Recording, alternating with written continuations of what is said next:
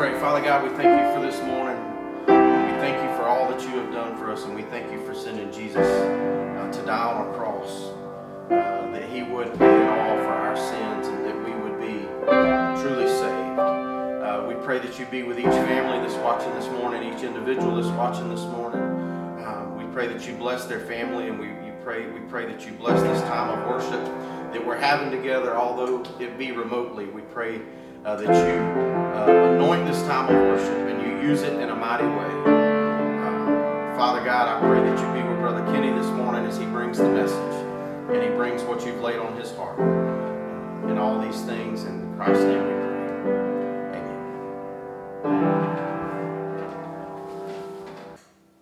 Well, once again, we got the tech team in action, moving this stuff around.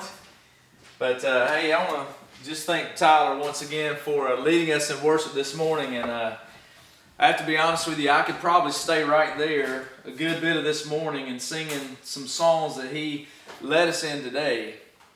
I've been redeemed. Man, thank God I'm not who I used to be. And I don't know about you, but I believe most of us and all of us can say the same thing, is that we are not the same as we used to be. And so today I want to just look into the first gospel of the New Testament, Matthew chapter 9. Matthew chapter 9, verses 35 to 38. And so the title of today's message is just simply this: Kingdom-Minded Mission. Kingdom-Minded Mission. And that's what the title is today. And we're gonna look at this mission that we're on. Okay? This mission that we're on. I came across just a quote, and it just says simply this. It says, every person longs for a life of purpose. And if you've been alive for a long time, or you're just getting into your early teens, or you're getting in your 20s or 30s, this is a question we all wrestle with throughout until we find that purpose. And I'm going to be honest with you today, in this text, you're going to find purpose for your life. A purpose that's going to give you a life-giving spirit. It's going to be a purpose that's going to give you life that's abundant. It's going to be full. It's going to come with challenges, no doubt. It's going to come with challenges because Jesus says it. But it's going to get you out of probably one of the most, telling idols we have in our society today, especially right here in the good old USA, and it's called the idol of comfort. And so here's a quote as well: God is more concerned with the development of our hearts than he is with the comfort of our lives. Now think about that quote for just a moment. He's more concerned with the development of our hearts than he is the comfort of our lives. See, when we're out of our comfort is when we really start growing. He's wanting to develop the internal side of us, what's inside of us that comes out. Because it says, for whatever's inside, where the heart is, comes up. As we say in the country vernacular, what's in the well comes up in the bucket. Okay, so what's in the well comes up in the bucket. And so he's more concerned with the development of our hearts than he is really about the comfort of our lives. If you think about all the comforts we have in the good old USA, I'll be honest with you, friends, I've been all across this world in a lot of different places. I haven't visited every place, but I've been to enough, and I've been to see plenty of things. And I'm going to be honest with you, we have a lot of comforts here.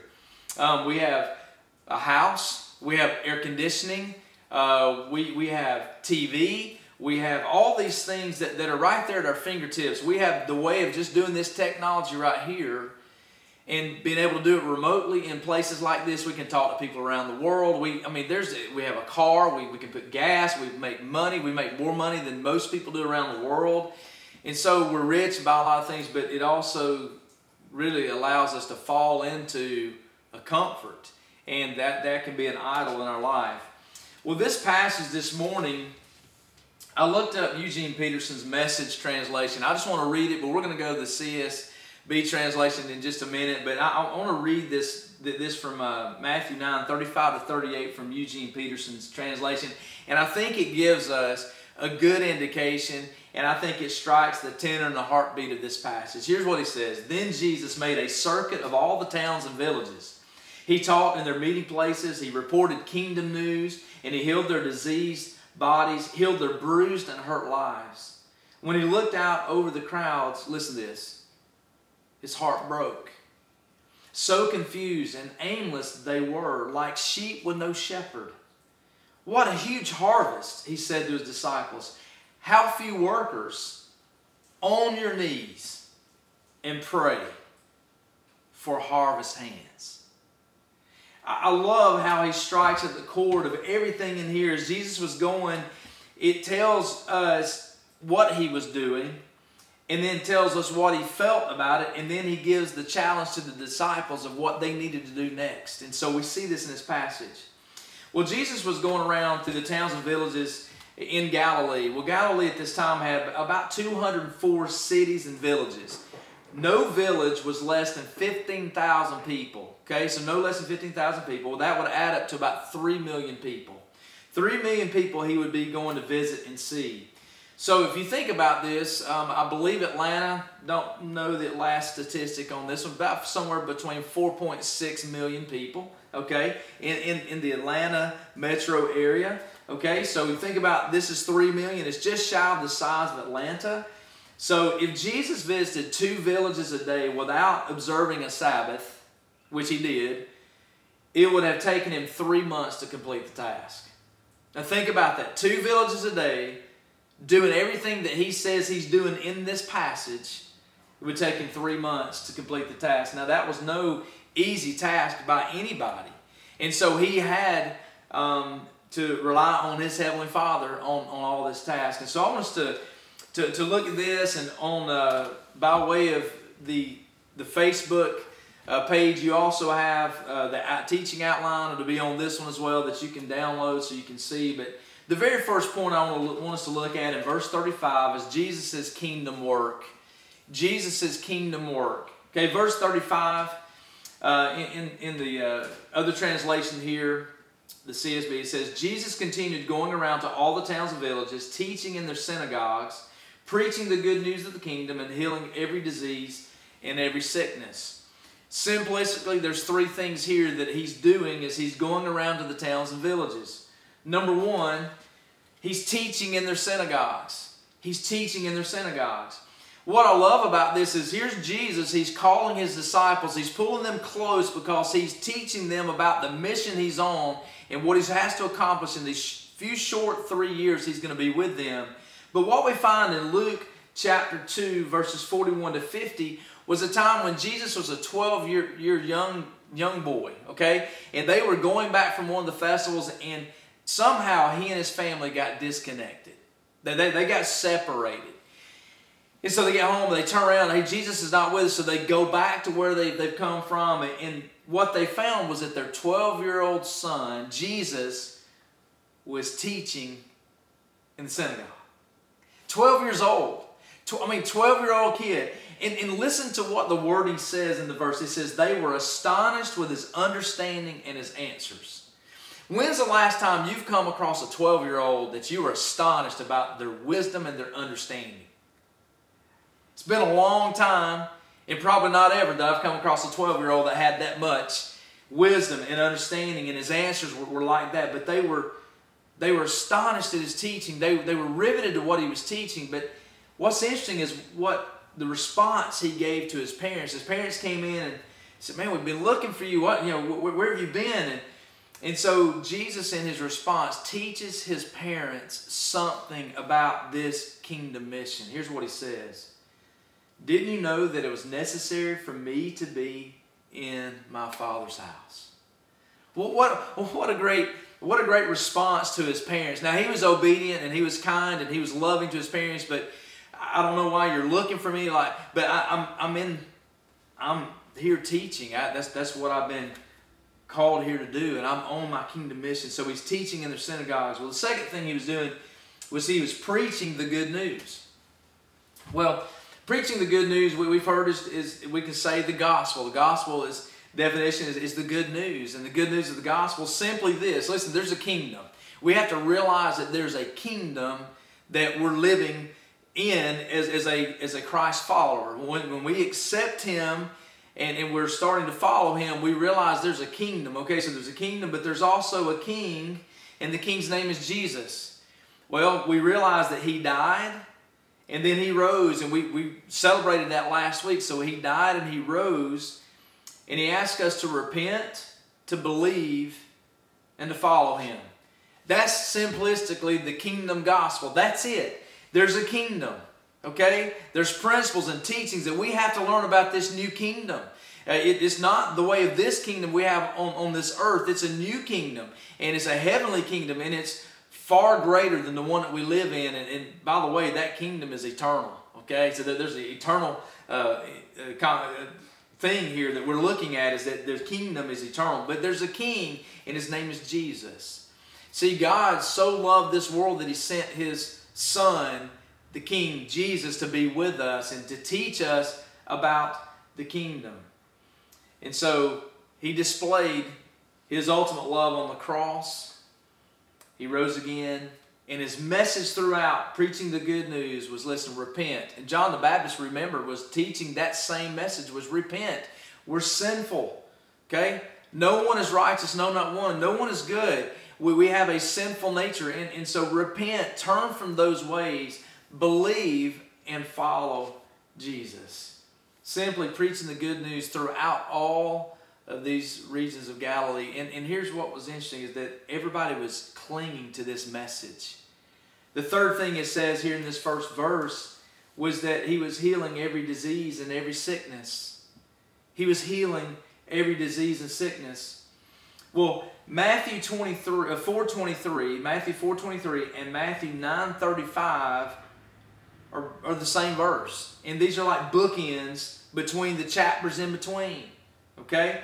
So what we see here is that Jesus continued going around to all the towns of Israel, teaching in their synagogues, preaching the good news of the kingdom, and healing every disease and every sickness. We see that. So chapter 4, verse 23, and chapter 9:35. Well, here's what we find out in chapters 5 through 7. In chapters 5 through 7, we find the greatest sermon from the wisest man that ever lived, and it was Jesus. The greatest sermon, called the Sermon on the Mount. Chapter 5 to chapter 7 was the authoritative words of Jesus. The authoritative words of Jesus. What we find out is he starts out with the Beatitudes. When he was up on the mountain and he was preaching and teaching to them, he was saying, listen, blessed are the poor in spirit, for the kingdom of heaven is theirs. He was saying things like, blessed are those who hunger and thirst for righteousness, for they will be fulfilled. How about blessed are the pure in heart, for they will see God. Blessed are the peacemakers, for they will be called sons of God. No wonder people were hearing something very different from what the scribes and Pharisees were teaching. And he goes on through chapter 5 and 6, and he's teaching about adultery, and he's talking about murder and divorce, and he's talking about going the second mile. He's talking about loving your enemies. He's talking about how to give, being a generous giver, not just a tipper, but a generous giver, and how to pray, and teaching the disciples how to pray, how to fast, what it means to have God, and you can't serve two masters. Okay? And then just as we've been living in this particular time right now, that we don't need to be worried. And he was teaching on anxiety and worry. And so we hear the kingdom teaching. So these words of Jesus was authoritative words given in the Sermon on the Mount, chapters 5 through 7. But also in chapters 8 through 9, we see the authoritative actions of Jesus. And he's laying out the mission. He's going about, and He's telling them about the cost of following him, and he's also healing people, and he's going to see miracles be done through him, and the crowds that are watching him, and the call of Matthew happens, and so all these things are happening through the actions of Jesus. So in these chapters, we can say simply this, that Jesus lays out his mission. He's laying out his mission, so this kingdom-minded mission that he's doing, he's laying this out. Well, the second thing we get to is in verse 36. And we see Jesus' kingdom heart. Now this is big. This is huge. We see his heart. It says in verse 36, when he saw the crowds, he felt compassion for them because they were distressed and dejected like sheep without a shepherd. Compassion. The Greek word in this means to be moved in the inward parts. down into the depths of us, right here in the center core of our being. I mean, have you ever been so moved by something that's happened, either by a loss of someone who you really loved or a situation that got you way down here and it bent you over, and the only thing you could do was just wail or cry out? It was just deep down inside of him that this compassion moved him. Well, what I wanted to know in this was, I started asking this question was, why was Jesus so moved? Why was he so deeply moved for compassion with the people? Why? Well, why did it move him so deeply? Well, how about this? He saw the brokenness. He saw the brokenness. I mean, they were lost. They were lost without a shepherd. There was no shepherd guiding them or leading them, and they were lost. They were broken. I mean, you can think about so many things in today in our own lives that are broken. We live in a broken society. We live in a broken and fallen world, and Jesus is the only answer to that brokenness. But he saw the brokenness. He saw how it hurt them. He saw the lack of good godly leadership. How about that? He saw the lack of good godly leadership. And what that simply means is this, that there was people in charge. There were leaders that were there to shepherd the people. And here's what they did. They didn't care about those people. They cared about themselves and how they looked. They were the righteous, just the people that really we call legalists today. They were the ones that they're really after them themselves and adding things to it. But he saw that there's a lack of good godly leadership. He also saw that they were defenseless against those who bullied and oppressed them. See, I mean, they couldn't say anything. I mean, they were oppressed and bullied, and these religious leaders, and they just pushed them over the side. They were outcasts of society, and things happened. And I mean, you couldn't, if you were ceremonially unclean, you couldn't be around certain spaces at the temple and outside. You couldn't touch people, made them unclean for a certain number of days, and the Levitical law and how all that stuff played out. Man, and he saw that they were vulnerable. I mean, think about just those things, what he saw: brokenness, lack of good godly leadership. They were lost, they were defenseless, they were vulnerable, and they had unmet needs. Well, one thing that struck me was that, the physical healing that he was performing with these people with leprosy and blindness and all this thing, the physical healing is a cosmetic miracle that masks really a sinful heart not given to the great physician. And one of those examples that I remember just on this is that I remember cyclist Lance Armstrong. Cyclist Lance Armstrong, unfortunately, came down with cancer several years ago. And I remember him losing his hair and going through all the treatment that he went through. And I remember when he had his press conference coming out of that, when he was in remission and was cancer free. And here was his words: "I beat cancer." Well, that's what it's saying here. See, the physical healing is a cosmetic miracle that really masks the sinful heart that is not given to the great physician. See, Lance wouldn't be alive today if it wasn't for the great physician healing his life. He didn't beat cancer. He was able to go to doctors and physicians that performed these things for him, but the great physician is the one who healed him. It wasn't himself. He didn't beat it. God allowed him. God helped bring him through this so he would have a testimony to a greater thing than himself. Well, the religious elite, who were supposed to be shepherds of the people, had not fulfilled their responsibility to guide or protect the people. Listen to Ezekiel 34, verses 11 through 16. Here's what it says: "For this is what the Lord God says." Listen to these words, so powerful. "See, I myself will search for my flock and look for them, as a shepherd looks for his sheep on the day he is among his scattered flock. So I will look for my flock.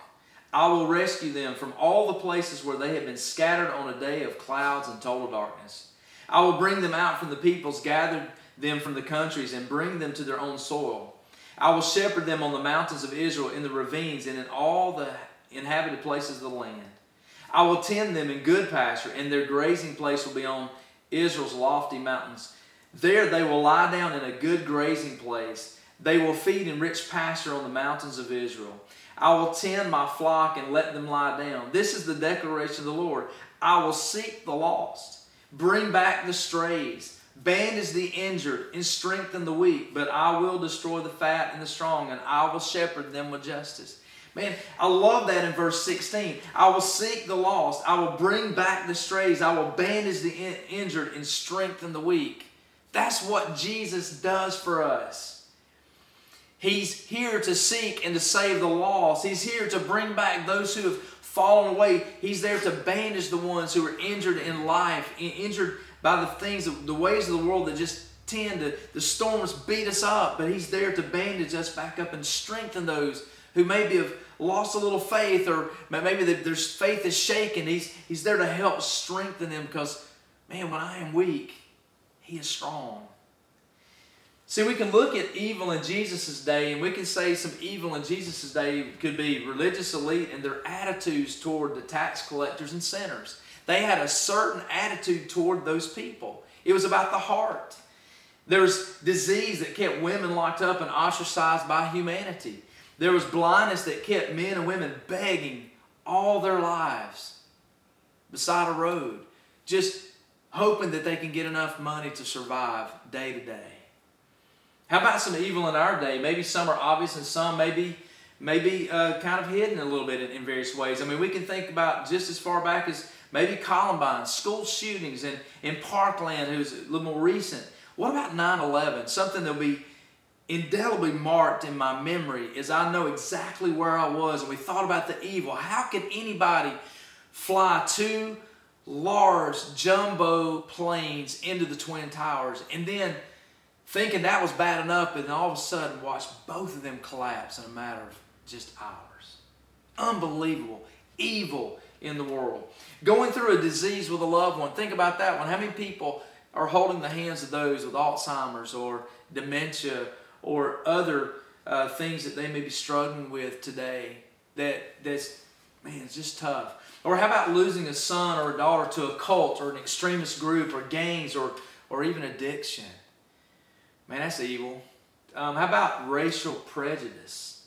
Man, that's pretty rampant in certain places of the country, is just racial prejudice. I mean, if we really think about it, God says, listen, I've created man in my image. And so we're all been created in His image. And so, listen, there's skin tone, but we're all one under Him. Okay? Jesus comes into all these types of situations, and what does He do? He offers salvation and He offers hope. I don't know about you, but I needed salvation and I definitely need hope. And if you're in any of those situations that I read off just a minute ago, maybe you're in that situation. Listen, you can find hope, you can find peace, you can find salvation in Jesus. Just turn to it. Jesus says, I have come to seek and save those which are lost. He has come to each one of us in our helplessness, in our lostness, our tendency to place our faith and hope in other things which we call idols. See, Jesus spends time with sinners. He is called, listen, a friend of sinners. How many sinners are we spending time with if we want to follow Jesus and we're having a heart like Him, a kingdom-minded heart? If we're having that, how many sinners are we circling ourselves around and spending time with? Listen, He spent time listening to them. He spent time hearing their hurts and their pains, but He turns the conversation always into that gospel conversation, and He turns it to hope, because He is that person of hope. See, Jesus reaches out and touches those who are sick and diseased. Jesus, a friend of sinners, ultimately lays down His life for every one of us. That's the heart that Jesus demonstrated. That's the heart that we can see in this kingdom-minded mission. It's a kingdom-minded heart. It's that compassion for others. The third thing we see is in verse 37, and we're going to see Jesus as kingdom workers. Jesus is kingdom workers in verse 37. Here's what He says. Then He said to His disciples, the harvest is abundant, but the workers are few. The harvest in the Greek means that which is harvested. Okay, so it can represent people who can be brought into the kingdom. It can represent those who are all ready to respond to the gospel. It can also represent gathering the lost. I mean, Jesus looked out into the harvest of those 3 million people right there and said, listen, guys, look. Open up your hearts, open up your eyes, feel, sense, touch, see that these folks out there, they're like sheep without a shepherd. They need hope. They need salvation. They need someone. But listen, the laborers are few, but the harvest is abundant. Jim Elliot, the missionary martyr of the Auca Indians of Peru, lamented the fact that so few were willing to go to the mission field in his own day. And here's what he said, and I have a quote that I think will be on the screen. It says, "Our young men are going into other fields because they don't feel called to the mission field." Here's what he said. We don't need a call. We need a kick in the pants. Listen, Jesus calls us and he's saying, listen, the harvest is abundant and it can be right here in the back door or it can be around the world, but he's called us. He says, we don't need a call. We need a kick in the pants. Here's a guy who was martyred for his faith with the Auca Indians along with 4 others, serving those people, and those tribes eventually came to know Jesus, and what a beautiful picture that is. But Jim, the guy who went on this and who lost his life, says, listen, we just need a kick in the pants. See, none of us is intended to simply coast in this life until we get to heaven. That's it. We don't get to simply coast through this life. Jesus didn't coast through this life. Okay? We're to be on mission, a kingdom-minded mission. So we look at 3 idols today. I'm just going to blow through a couple of these real quickly. 3 idols that we have today. One is significance. Okay, we have an idol of significance. Significance that our name and our brand and all these things. But remember what Jesus said, that whoever seeks to be first will be last and the last will be first. Okay? Listen, I am a child of God. We sang the song a minute ago. I am a child of God. I've been chosen. I don't have to look at significance. I am a child of the King. I don't have to press into trying to make my name great. Listen, making him great is all that matters. The last will be first and the first will be last. The second one is comfort. The second idol is comfort. God is more concerned with the development of our hearts than he is with the comfort in our lives. Take it from Jim Elliot's quote a minute ago. Maybe we just need a kick in the pants. Maybe we have just gone into this place of comfort that we have our homes and we have our air conditioning, we have our cars and gas and food and the clothing and everything that we have in life, and we have a job, and right now we're in this COVID-19 era, but we can do what we do. But hey, listen, maybe we've fallen into an idol of comfort and say, well, I deserve all this, and we need a kick in the pants. Well, the third one is control. The third idol is control. So how much of this life can you really control? I mean, really, really, really control. So the third idol is control. And what we've realized in this thing right now is simply this: in COVID-19, there's not a whole lot we can control. Well, it's been mandated that we stay home for a season. Businesses have done certain things to keep things moving. I mean, we realize that, hey, people are dying. We can't control that other than maybe social distancing to stay away. But man, there's a lot of things we cannot control. So there's always an idol we can fall into of control. And here's the thing about idols. The quote goes like this: the idols always overpromise and they underdeliver. See, idols will tell you one thing, but they will overpromise you day in and day out. That idol will give you everything that you ever dreamed and hoped for. But when you seek after it and go at it with all of your heart, and guess what happens? It always underdelivers and leaves you in a worse state of mind. Well, the fourth thing we see here is Jesus' kingdom discipline. In verse 38, Jesus' kingdom discipline. He said that the harvest is abundant, but the workers are few. But here's what he says: therefore, in light of what I just told you, pray to the Lord of the harvest to send out workers into his harvest. Pray. Now, when I got to this verse, I'm thinking, okay, so Jesus is going to go ahead. He's going to unfold a to-do list for us to do. He's going to unfold something here for us that we can, hey, 1, 2, 3, 4, 5, 6, 7 through 10. Hey, do this, do this. But he doesn't do that. What he says in verse 38, he says, therefore pray. Pray to the Lord. He said pray. Some translations will say pray to. Another translation says earnestly pray. Earnestly pray. Another translation says ask. Ask. See, the discipline of prayer is something Jesus modeled all throughout his days with his disciples. That was a rhythm. That was a something he just day in and day out, he continued to show his followers and his disciples. See, Jesus got up and he prayed early in the morning. And it was so powerful that the disciples asked Jesus to teach them to pray. They didn't know how to pray. They said, Jesus, will you teach us to pray? So we find this in our scripture. If we flip it back into, let's go back to Sermon on the Mount, and we get to chapter 6, and we get down into verse 5 on, and then he gives us the model prayer. So Jesus taught them that they were so moved, like, Jesus, for some reason you pray much differently than we pray. And there's a lot more power, there's a lot more authority. Teach us to pray. There's such a connection to his Heavenly Father. But he did it day in and day out. I'm going to give you several quotes that you can write down. You can just look at the screen whichever way. And one is this by Martin Luther.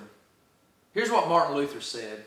I have so much to do that I must spend the first 3 hours of each day in prayer. Now think about that. If you spent 3 hours a day in prayer, as that was a habit of Martin Luther, how early would you have to get up in the morning to get all those 3 hours of prayer in so you could face your day? Another quote he said, and he prayed this is Martin Luther praying, he says, Dear Lord, although I am sure of my position, I am unable to sustain it without thee. Help thou me, or I am lost. Wow, another great quote. What about John Wesley? John Wesley said this, Give me 100 preachers who fear nothing but sin and desire nothing but God, and I care not a straw whether they be clergymen or laymen. Such alone will shake the gates of hell and set up the kingdom of heaven on earth. God does nothing but in answer to prayer. Wow, that's so good. I mean, give him 100 preachers who fear nothing but preaching, listen, sin, repentance, that John the Baptist set the scene on, and then Jesus also went on with, and then desire nothing but God alone. And he said it will shake the gates of hell and set up the kingdom of heaven on earth. So powerful. So Matthew 9:38, therefore pray to the Lord of the harvest to send out workers into the harvest. See, COVID-19 is our current reality. And my question is, what are you and I learning during this process? I've just written a few things down here. Do we trust him or ourselves? Do we realize how busy we've been? Take this time to slow down. Realize that busyness is an enemy of us. Busyness gets us totally out of sync with our walk with Jesus. Do we realize how little control of situations that we really have in life? Have we found out the importance of calling, texting, Zooming, FaceTiming people, connecting with people, how important that is? Have we thought about what the new normal will be like, what we're going to take as our learnings, that we're going to move beyond this and say, hey, I started this during COVID-19 and I'm going to continue after COVID-19, and before COVID-19 this is what I was doing, and I'm not taking this post-COVID-19 with me. We're learning some things. If you're listening to that, he's saying, listen, pray. Pray. See, the list is limitless. Jesus is more concerned with growing us, developing us, rather than us staying in a life of comfort, of stagnation, or complacency, or powerlessness, or self-dependency. He doesn't want us to be there. He wants us to be with him. See, Jesus has come so that we might have life, and a life that is full. See, Satan comes to seek, kill, and destroy, but he has come to give us life that's full, that's abundant. He is the one that is a life-giving spirit. Well, here's what I'm asking you to do. I'm asking you to pray, brothers and sisters. Listen, just press in for just a moment. I want you to lean in on these next few things that I'm going to ask. Because here's what I'm seeing in this passage for us as we move forward, even in this season of social distancing and all that, and we move out of COVID-19 and we're able to gather again. Listen to this. I'm asking you to pray and see how God is leading you to join in the mission work of the King. Have you fallen into that idol of comfort and of complacency, and you're not on the mission work for Jesus? I'm asking you to pray and see how God is leading you to join in that mission. I'm also praying that God will send you into the harvest. I'm asking that he'll send you into the harvest. I'm also praying that God will so convict you to get your life out of significance, comfort, and control, and that you'll just get involved in the kingdom-minded mission. I'm praying that you will make the decision, listen to this, to make disciples who make disciples. That you will pray for those who God will lead to you or lead them to you. Those who are receptive to growing and multiplying the mission. See, I want you to pray for those that God will lead to you or lead you to them.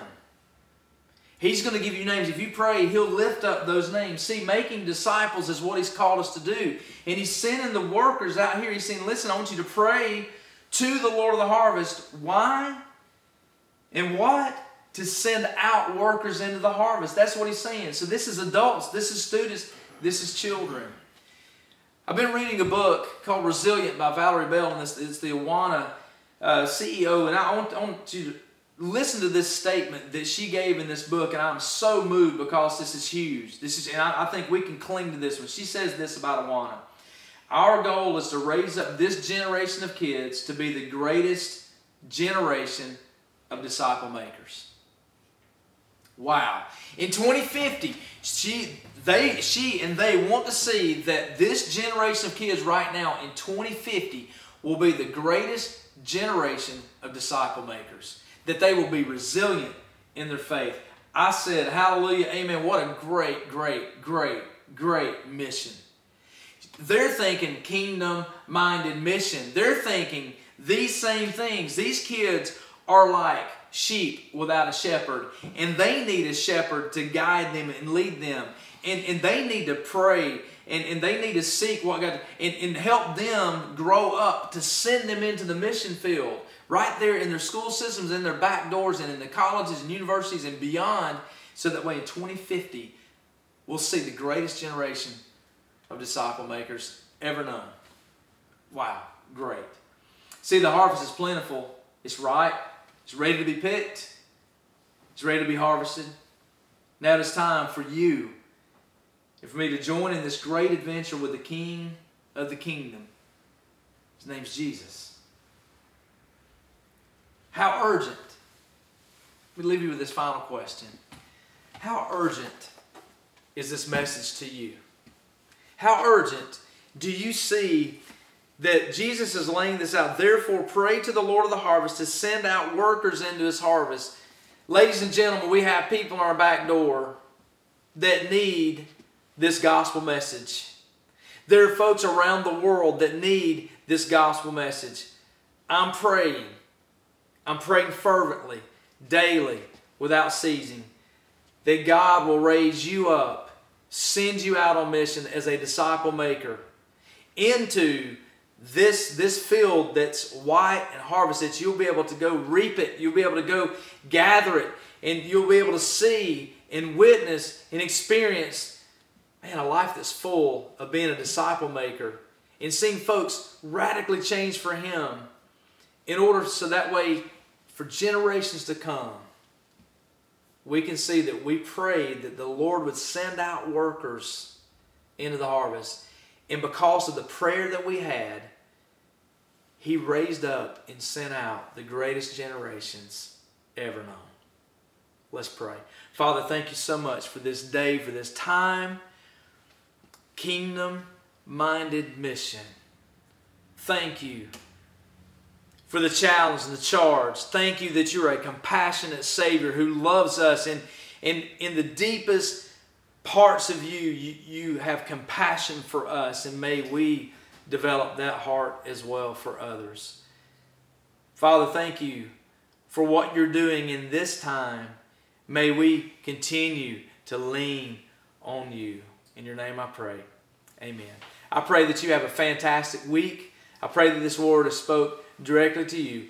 If you have made a decision to follow Jesus, or if you have questions, or you say, well, I really want to find a place of purpose, help me, please leave a message.